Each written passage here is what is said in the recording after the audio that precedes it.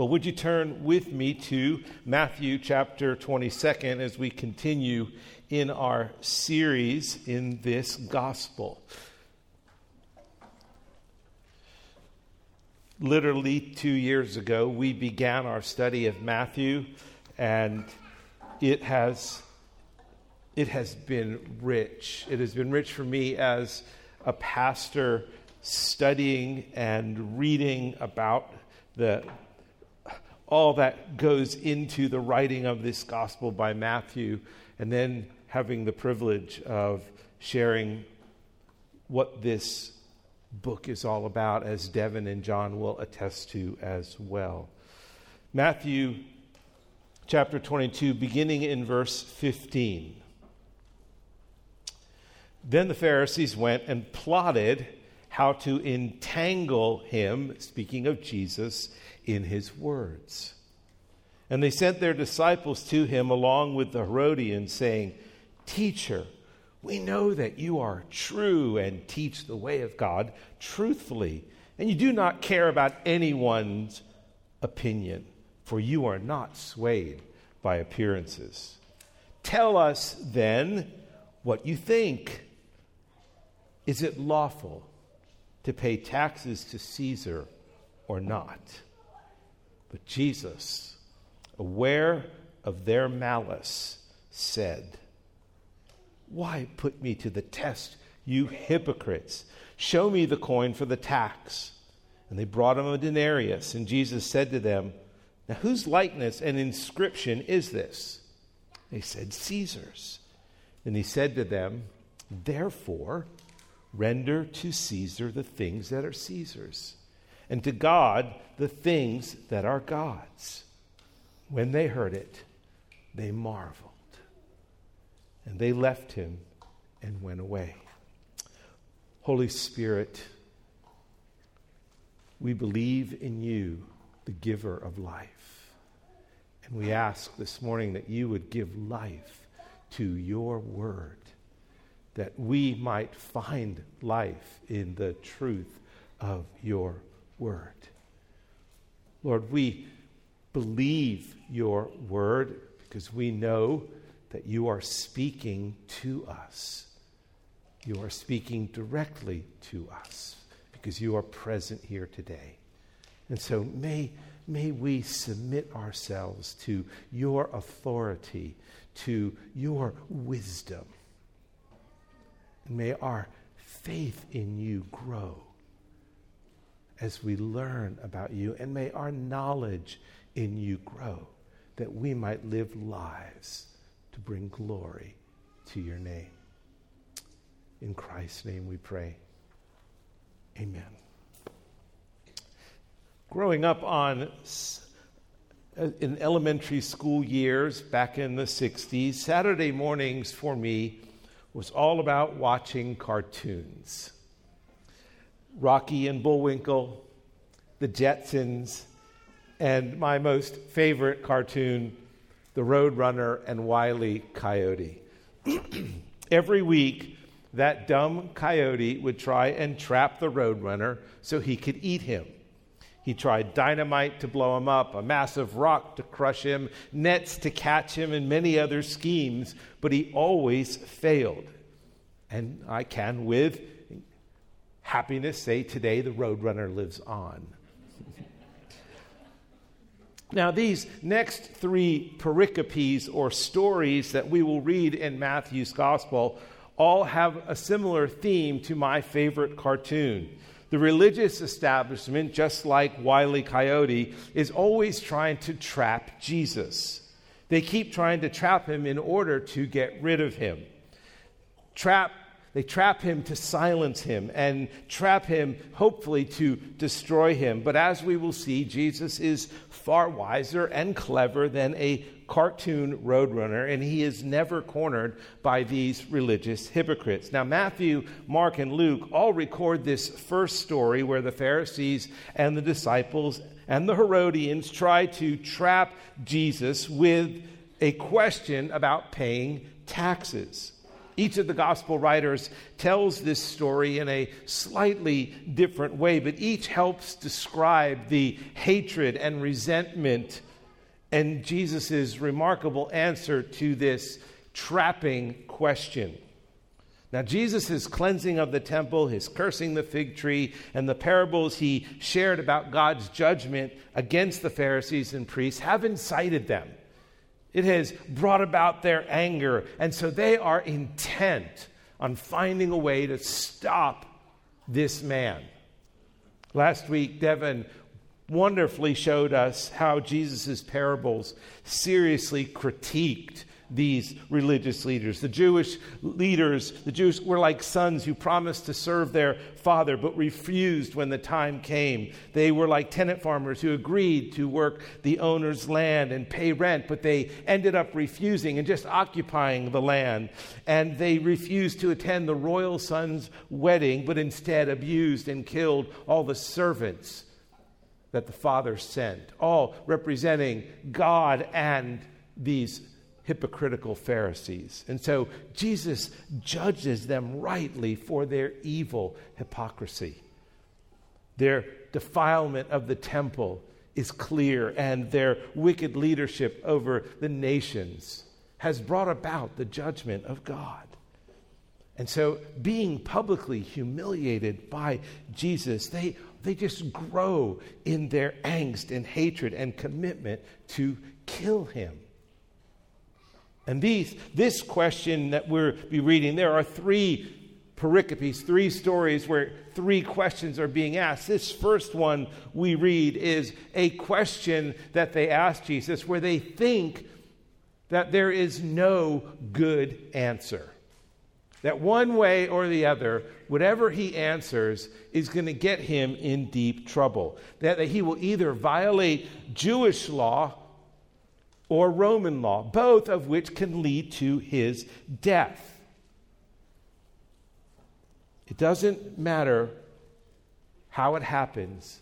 What's important is that it happens. And so here in 15 through 22, they believe this first question is going to lead to one of those two results. That if he disagrees with paying the tax, he'll stir up Rome's anger against him, and there will be a death penalty. And if he says, yes, pay the tax, it will stir up the crowds who hate paying the Roman tax that is imposed upon them. So, 3 points this morning: a trap, a tax, and a stunning reply. A trap, a tax, and a stunning reply. First, the trap. Look at verses 15 through 17. Then the Pharisees went and plotted how to entangle him in his words. And they sent their disciples to him. Note that. The Pharisees did not come themselves. They were cowards. And time and again, as we read earlier in Matthew, each time the Pharisees tried to trap Jesus, which they have been doing, and each time they went to him, they got humiliated. And so they send their disciples this time. And they sent their disciples to him, along with Herodians, saying, now, this is the evilness of these men. In Luke 20, 19 through 26, Luke describes this scene with even more vivid detail about what's going on inside of these men's hearts. He describes their evil intent very vividly. Luke 20, the scribes and the chief priests sought to lay hands on him at that very hour, for they perceived that he had told this parable against them. But they feared the people. So they watched him and sent spies who pretended to be sincere, that they may catch him in something he said, so as to deliver him up to the authority and jurisdiction of the governor, which would mean his death. So while Jesus continues to teach the crowds in the court of the Gentiles, It says here that the Pharisees went and plotted how to entangle him in his words. They gathered privately in another part of the temple to plan a way to bring him down. And their plan is they send these disciples along with the Herodians. Now, who are the Herodians? The Herodians are followers of Herod, some who were Jewish, most pagans, descendant actually from the Edomites, which were Israel's ancient enemies. They are supporters of Rome. And so the Herodians and the Pharisees at any other time but this would be natural enemies. But when Jesus is the common enemy, they're willing to get together. The enemy of my enemy is my friend. And so they come to Jesus with flattering words. In verse 16, "Teacher, we know that you are true." They come with these flattering words that they don't believe, but ironically, they're speaking truth about who Christ is. These guys are literally dumber than Wile E. Coyote. They tell him, you are true and reliable when you speak about the things of God, but they don't believe it. These hypocrites actually managed to say 4 things that are true about the Christ. Teacher, we know that you are true. Number 1, and teach the way of God truthfully. Number 2, and you do not care about anyone's opinion. Number 3, for you are not swayed by appearances. That is who our Savior is. That is who the Christ is. And these men are saying these things by words of flattery, insincerity, but the reality is they're speaking truth. How ironic that is. God used a donkey with Balaam. He uses these men to speak truth about the Savior. He doesn't care. He doesn't care about pleasing people. Jesus isn't a respecter of persons about status or job or clothing or title. It means nothing to him.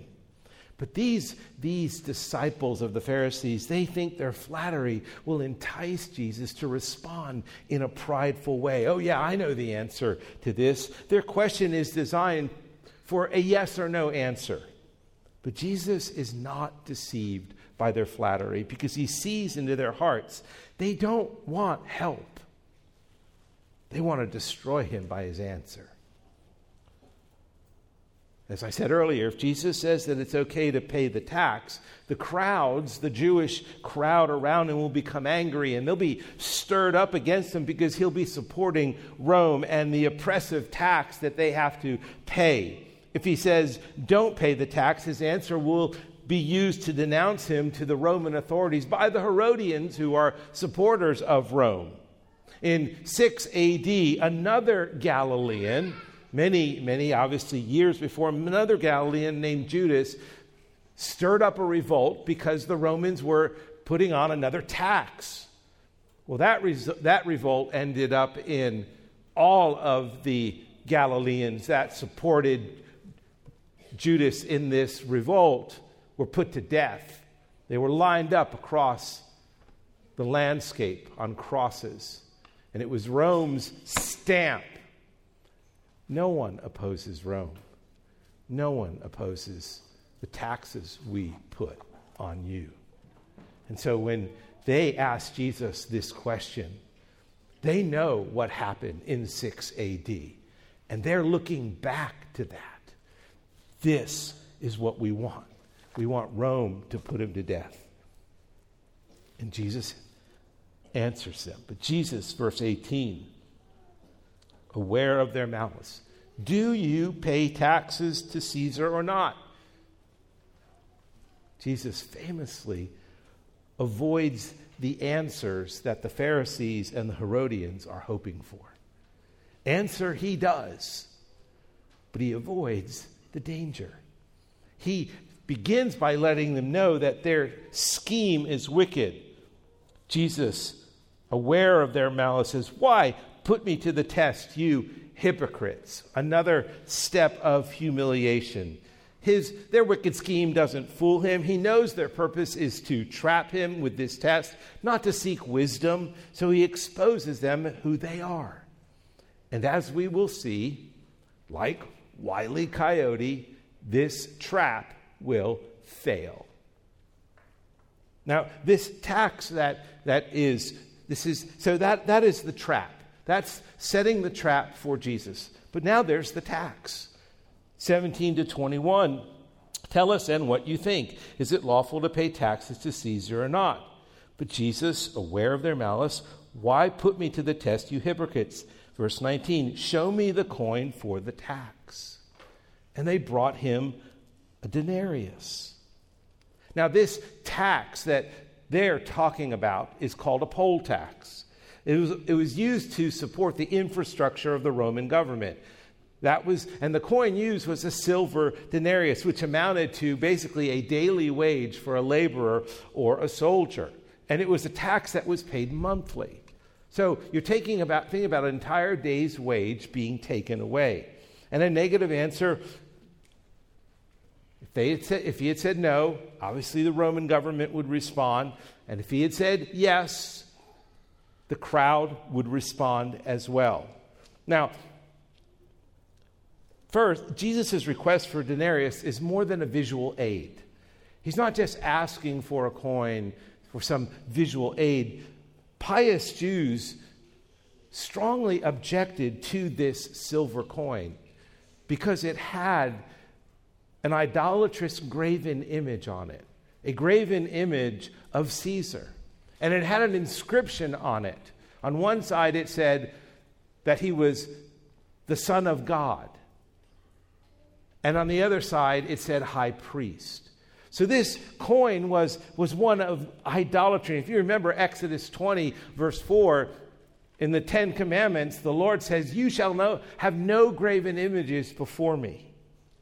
Now, the Romans allowed at one point for the Jews to create their own non-idolatrous coin, a copper denarius, but over time and over compromise, the Jewish priests, the Pharisees, allowed this silver coin to be used in the temple, in the court of the Gentiles, in the place where there would be money changers and sellers of animal. And so you see graven images coming into the house of God. And so when Jesus asked for the tax coin, it's right there available in the court of the Gentiles where all this is taking place, in the very temple where God is to be honored. Jesus is telling these religious leaders, he's exposing their idolatry. You are to be the most pious and the most godly. So what are you doing with pagan money in God's holy temple? How is it that you allow these graven images to defile my temple? Jesus wasn't objecting to the coin itself. He understood the need for it in the culture, society, but to where and how it was being used. So now Jesus answers their question. And he asks them, whose image is on the coin? Caesar's, they say. And they're acknowledging by saying this that they submit to Roman's authority because they're using this coin. And they're submitting to Caesar as the ruler of the land. And so Jesus tells them, render to Caesar the things that are Caesar's. Give Caesar his coin back, is what he's saying. His face is inscribed on it. His name is inscribed on it. So give to Caesar what belongs to Caesar. And by saying this, there's no possibility that an accusation by the Herodians or by others can come against Jesus before the Romans.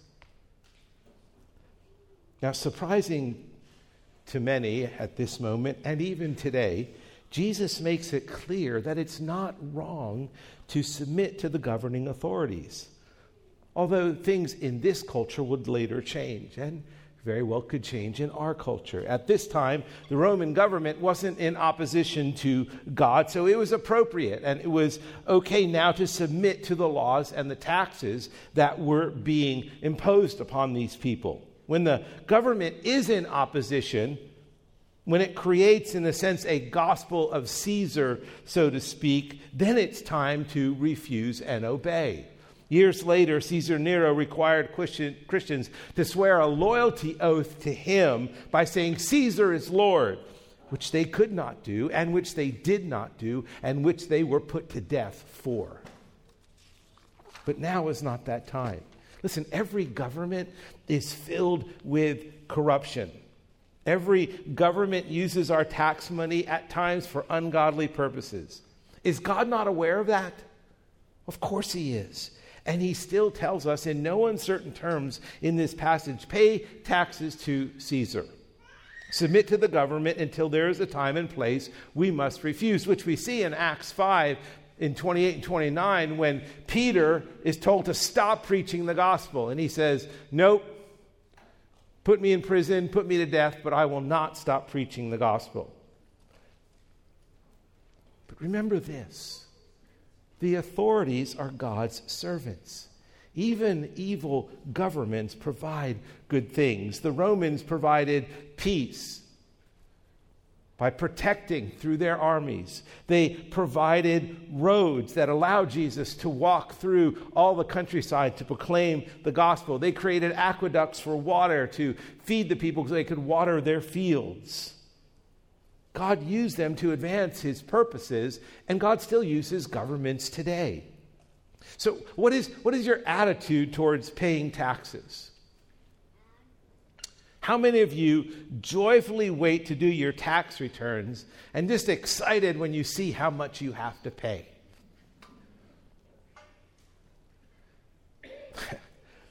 A few years ago, with health insurance and Obamacare, and it was my own stupidity and I got it wrong, but I got a bill in the mail from the United States government that said $11,000. I don't like my government at that moment. And to this day, Caesar and I are not friends. Jesus in Hebrews, it says, for the joy set before him endured the cross. Listen, it wasn't the cross that Jesus found joy in. It was his obedience to God and the purposes and plans of God that were being fulfilled that he found joy. And that is what Jesus is really indicating here. We are to find joy in honoring God through our obedience to the governing authorities that he places in our lives. Jesus declared the divinely ordained obligation of citizens to pay taxes to whatever government is over them. Paying taxes is a legitimate duty, he is saying, but specifically binding on us as Christians because we're bound by God's word. Jesus makes no exemptions or exceptions, even under rulers who are corrupt or pagan or idolatrous like the Roman government, which would soon nail Jesus to the cross in just a couple of days. The very government that executes the Son of God was to be paid taxes by God's people. At Romans 13, let every person be subject to governing authorities, for because of this you pay taxes, for the authorities are ministers of God. 1 Peter 2, be subject for the Lord's sake to every human institution, for this is the will of God. And so Jesus makes a very interesting point here for us as Christians. Whose government do we really live under? We live under his. And he's the one who installs the governments that we physically live under at this time. Brothers and sisters, there is a time coming when the government that we will live under is perfect and pure and undefiled and incorruptible and imperishable and unfading. And that is when we are in God's presence for all eternity. A tax. There's the trap, a tax, And now there is a stunning reply. Now, Jesus replies, therefore, render to Caesar the things that are Caesar's, and to God the things that are God's. We must be careful not to let the simplicity of Jesus' answer hide the profound truth that he's teaching. The second part of his answer is our focus in this message, actually. Render to God things that are God. The main point of this passage, even though I spent a bit of time on it, is not about paying taxes, although that's a point Jesus is making, because something as simple as paying taxes is an expression of our obedience and our trust in the Lord. The main point that Jesus is making in this passage is our lives belong to God. Render to God what is God's. The coin bears Caesar's image, and so it belongs to Caesar. Whose image do you bear?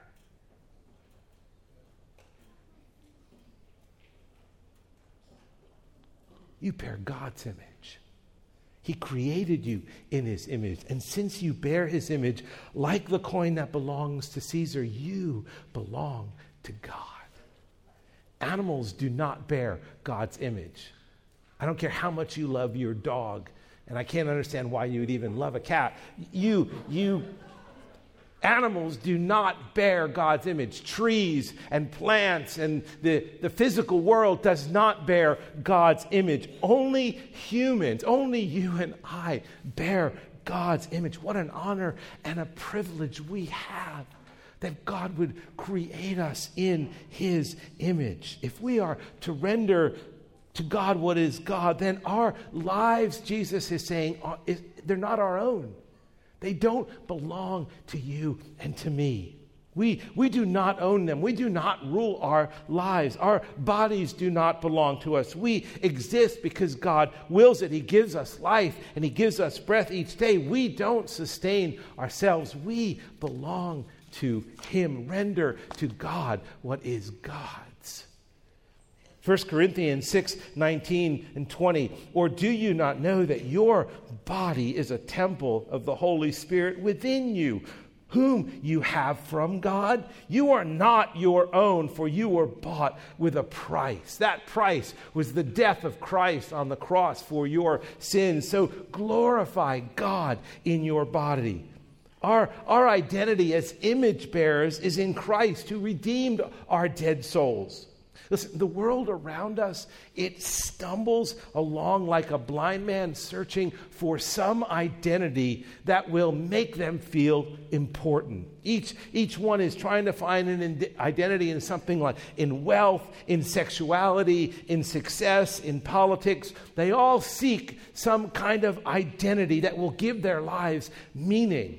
The tragedy is having the wrong identity when you stand before God's judgment throne has a horrible ending. Listen, our image was distorted and corrupted in the garden. And judgment came. But Christ restores our image through his saving work.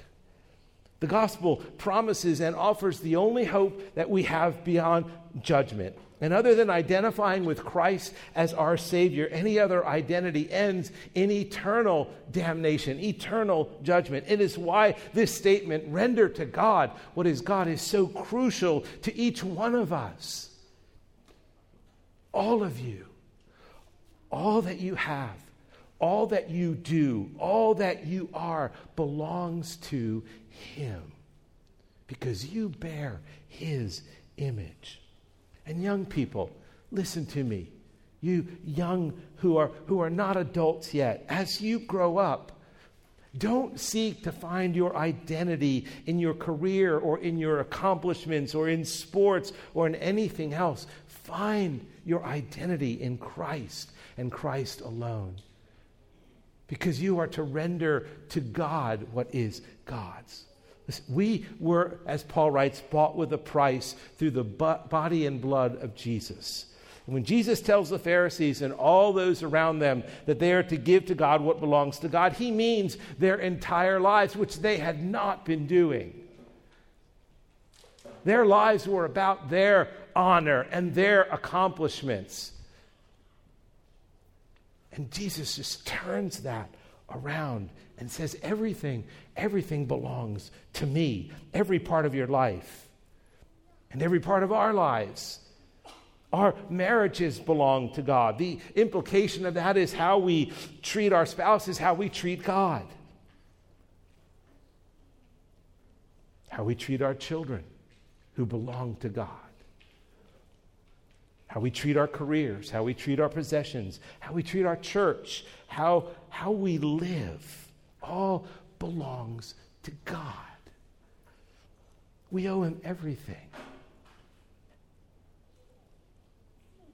He is the sovereign one, brothers and sisters, not us. And so we render to God what belongs to God. Listen, as a Christian, if you are a Christian, you are to be a reflection of God's character. His love, his kindness, his mercy, his gentleness, his patience, his sacrifice, his dignity. God created you in his image because he loves you and chose you, as Paul writes in Ephesians 1, he chose you before the world was even created to bear his image. So much so that he sent his son to die on a cross for you, to pay for your sin and your judgment. He paid your death, and then he rose again to newness of life, that we might rise to life. What is so encouraging is that when we submit our lives to him and we obey his word, we experience in a very unique and particular way his good and loving and merciful and patient and wise and protective care. Because he loves us. Listen, if you are the ultimate ruler and decision maker in your life, you will always be troubled. You will always be error prone. You will always be anxious. You will always be empty. But that doesn't have to be. So consider this morning, where may you not have given to God what belongs to him? What have you been holding back? What do you try to control? Render to God what belongs to God. Now, verse 22 closes with this. When they heard all this, when they heard his reply, I believe when they understood his reply, when they heard it, they marveled. They marveled. But what they did not do is they did not follow him. They turned away from him still. Because it says, and they left him and went away. Let us not do that this morning. Let us not turn from him. We are his image bearers. Father,